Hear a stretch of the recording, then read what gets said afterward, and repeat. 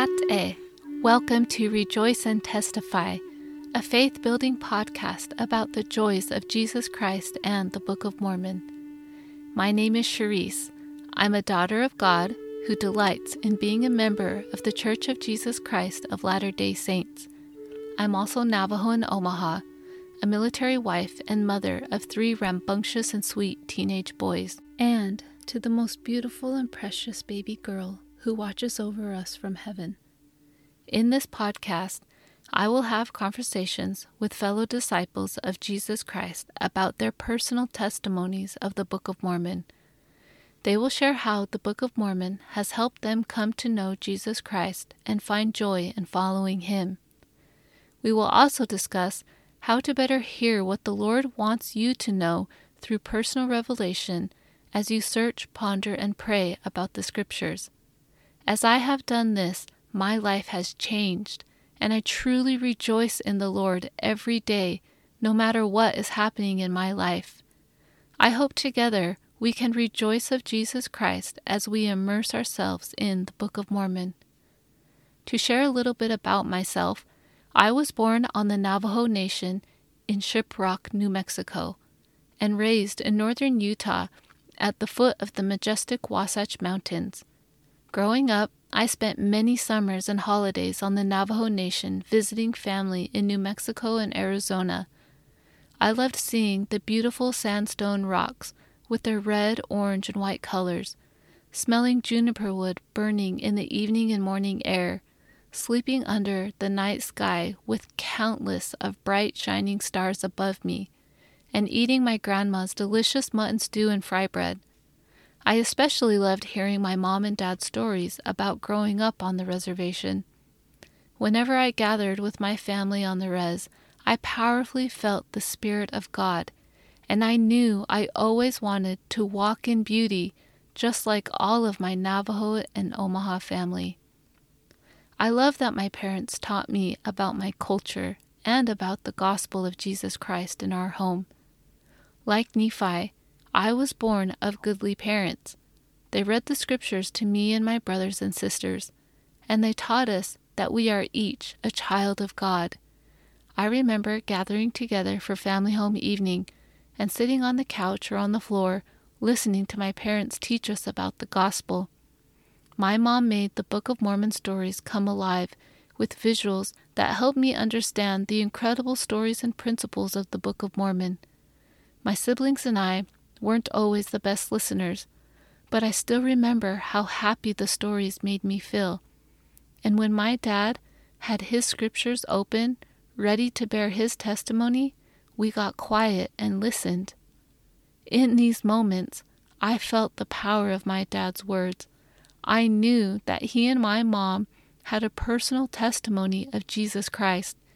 In these moments, I felt the Holy Spirit testify to me that Jesus Christ was my Savior and that the Book of Mormon was true.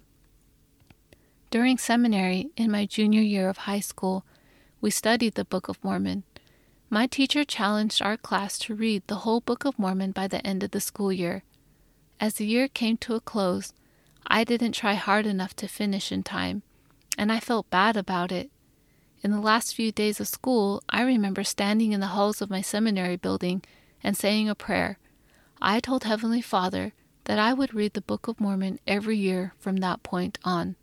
Since then, as I have read the Book of Mormon year after year, Heavenly Father has opened the windows of heaven, and I have felt the redeeming love of my Savior and Redeemer, Jesus Christ.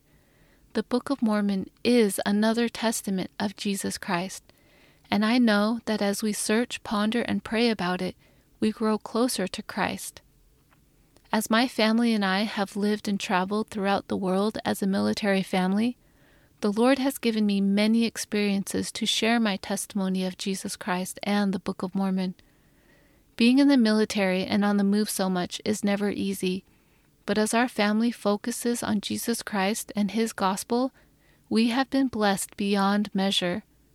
I'm excited to share these stories with you in my new podcast. I never thought I would do a podcast, but earlier this year, the Holy Spirit asked me to start a Book of Mormon podcast. My first thoughts were, I can't do that. I don't know how to do that. But the promptings kept coming. So one day, as I was sitting in the Phoenix, Arizona temple, I prayed and asked if I really needed to do this.